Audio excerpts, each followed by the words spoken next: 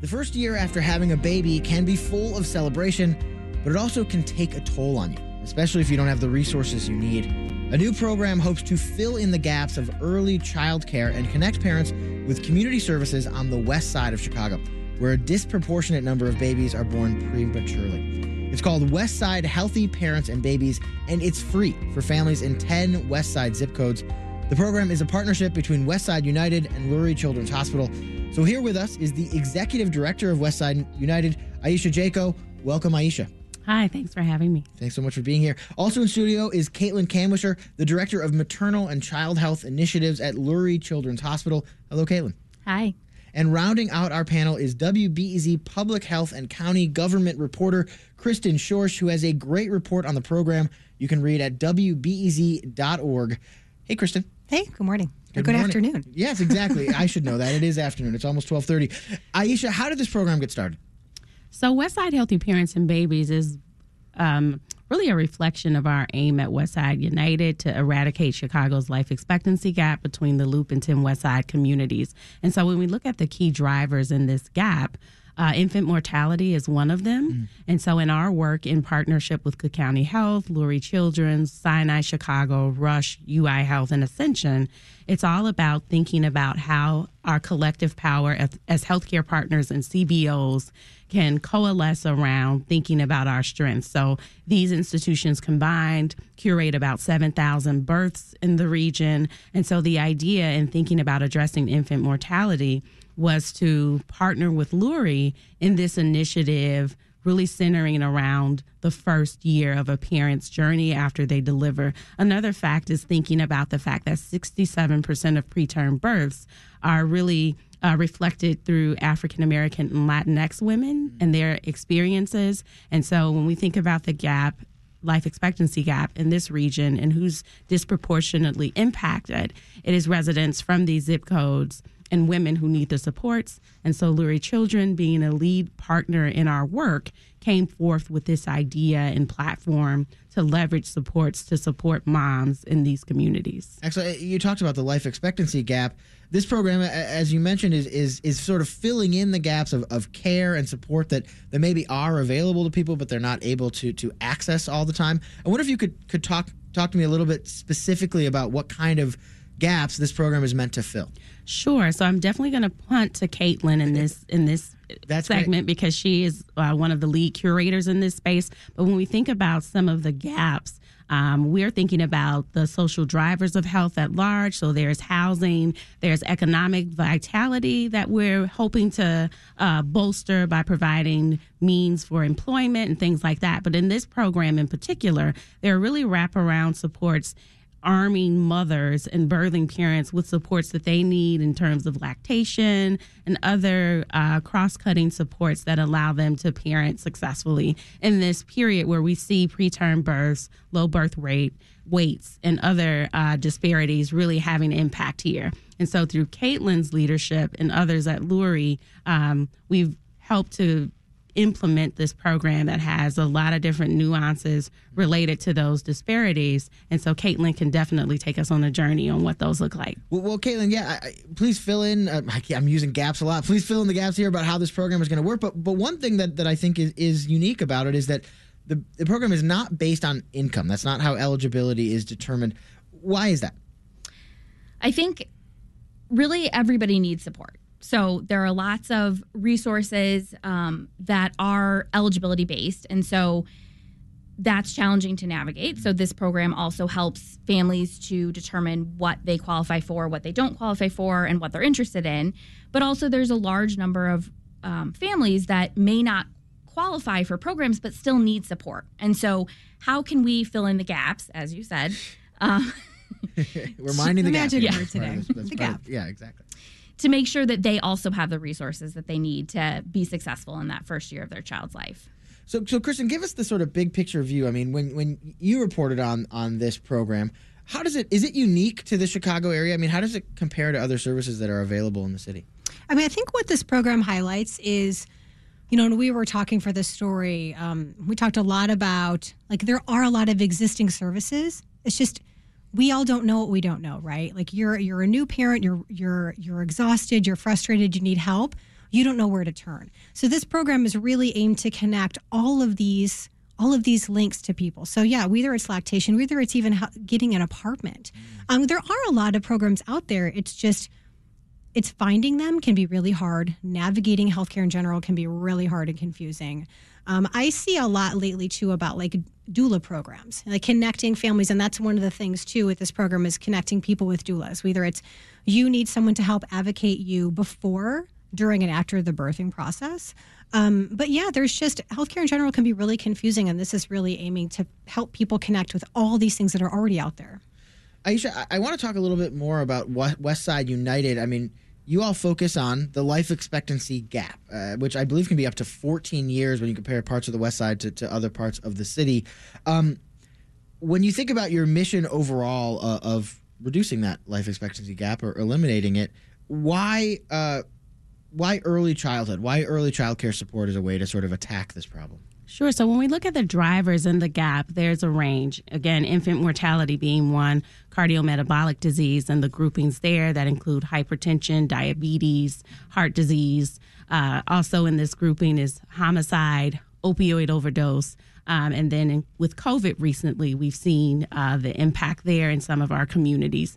And so the idea is that if we're going to address the gap, we've got to have an all-hands-on-deck approach. Just by the virtue of how this collaborative is formed, you have 6 healthcare systems who have traditionally been competitors coming together to work under the guise, the agnostic guise, I should mention, of Westside United to really think about how they leverage their anchor mission capabilities. So if combined, they'd be the #1 employer in the state of Illinois. So what would it look like if there was a combined approach on hiring, on social impact investing? And such is the case when we think about infant mortality and some of the drivers in that space. So we have to think about that, and having leaders like Lurie Children's Hospital, who is a primary pediatric care facility, be at the forefront of that is very important. It's about meeting and thinking about our partners and where they have the greatest strengths and successes.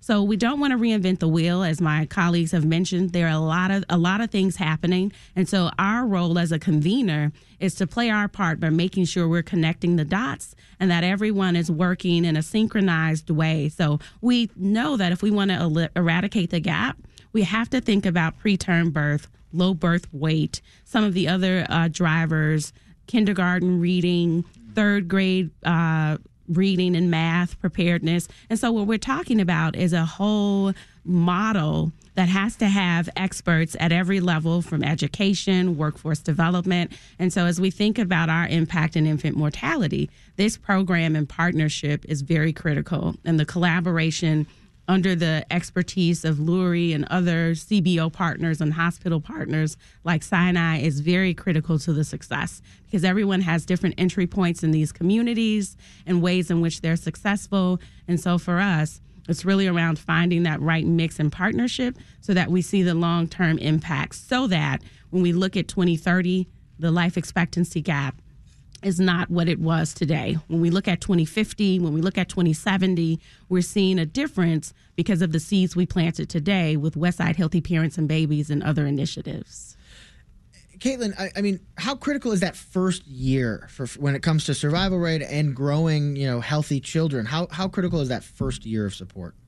It's very critical. I think most of development happens in the first year. The resources that families need are challenging to access. So Westside Healthy Parents and Babies is designed to be what each family needs. So if they just have one question, we're there to answer that one question. If they need support through their child's first year of life, we're happy to support them through that. So the benefit of being a Westside United program is it has the neutrality of partnering with all the healthcare organizations as well as the social services on the West Side. So not only are we a resource for families, but we're also a resource for healthcare organizations and social services who are looking for other resources for the families that they're serving.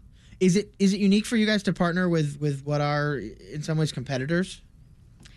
I don't think it's unique. I think it's great. I think it's unique and great. But no, you're saying you all as medical professionals, as healthcare providers, if you can combine to try to solve a problem, that you're going to do that. Yes. And I think that Westside Healthy Parents and Babies is that's at the root of everything we're doing. Is we can't do it alone. Not one group can do it alone. Not one healthcare system can do it alone. We have to do it together, which is also, the mission of Westside United. So it works great to collaborate in that sense. Kristen, you looked at public health data on how many newborns are born preterm across the city. How did the West Side compare to Chicago overall? Yeah, and so preterm, just to define it for people, please. is before 37 weeks. So we typically think of it as like a premature baby.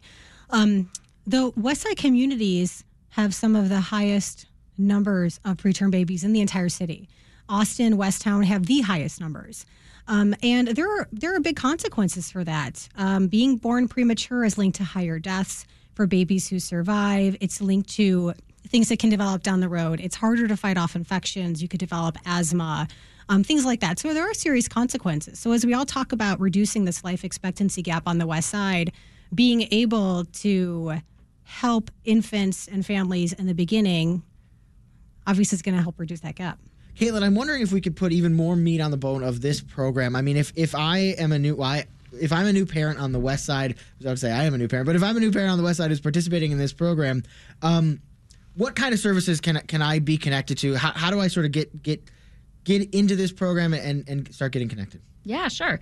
So we have a website. It's www.wsparentsandbabies.org, and families can access us through filling out a form there. Or you can also email wsparentsandbabies@lurieChildren's.org. And so we have a wide variety of services that we offer. Currently, we offer parent support groups in English and Spanish, and those are as a drop-in currently, so parents can stay in them as long as they see benefit and use them as frequently as they would like.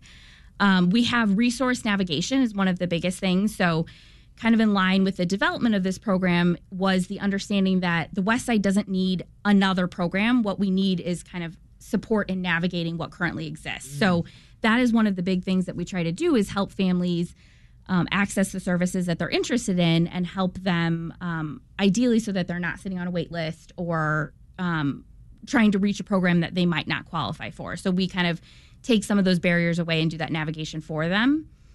And so a lot of questions they have might be around housing. How do I get utility assistance? How do I sign up for WIC? How do I access a community doula? Things of that nature.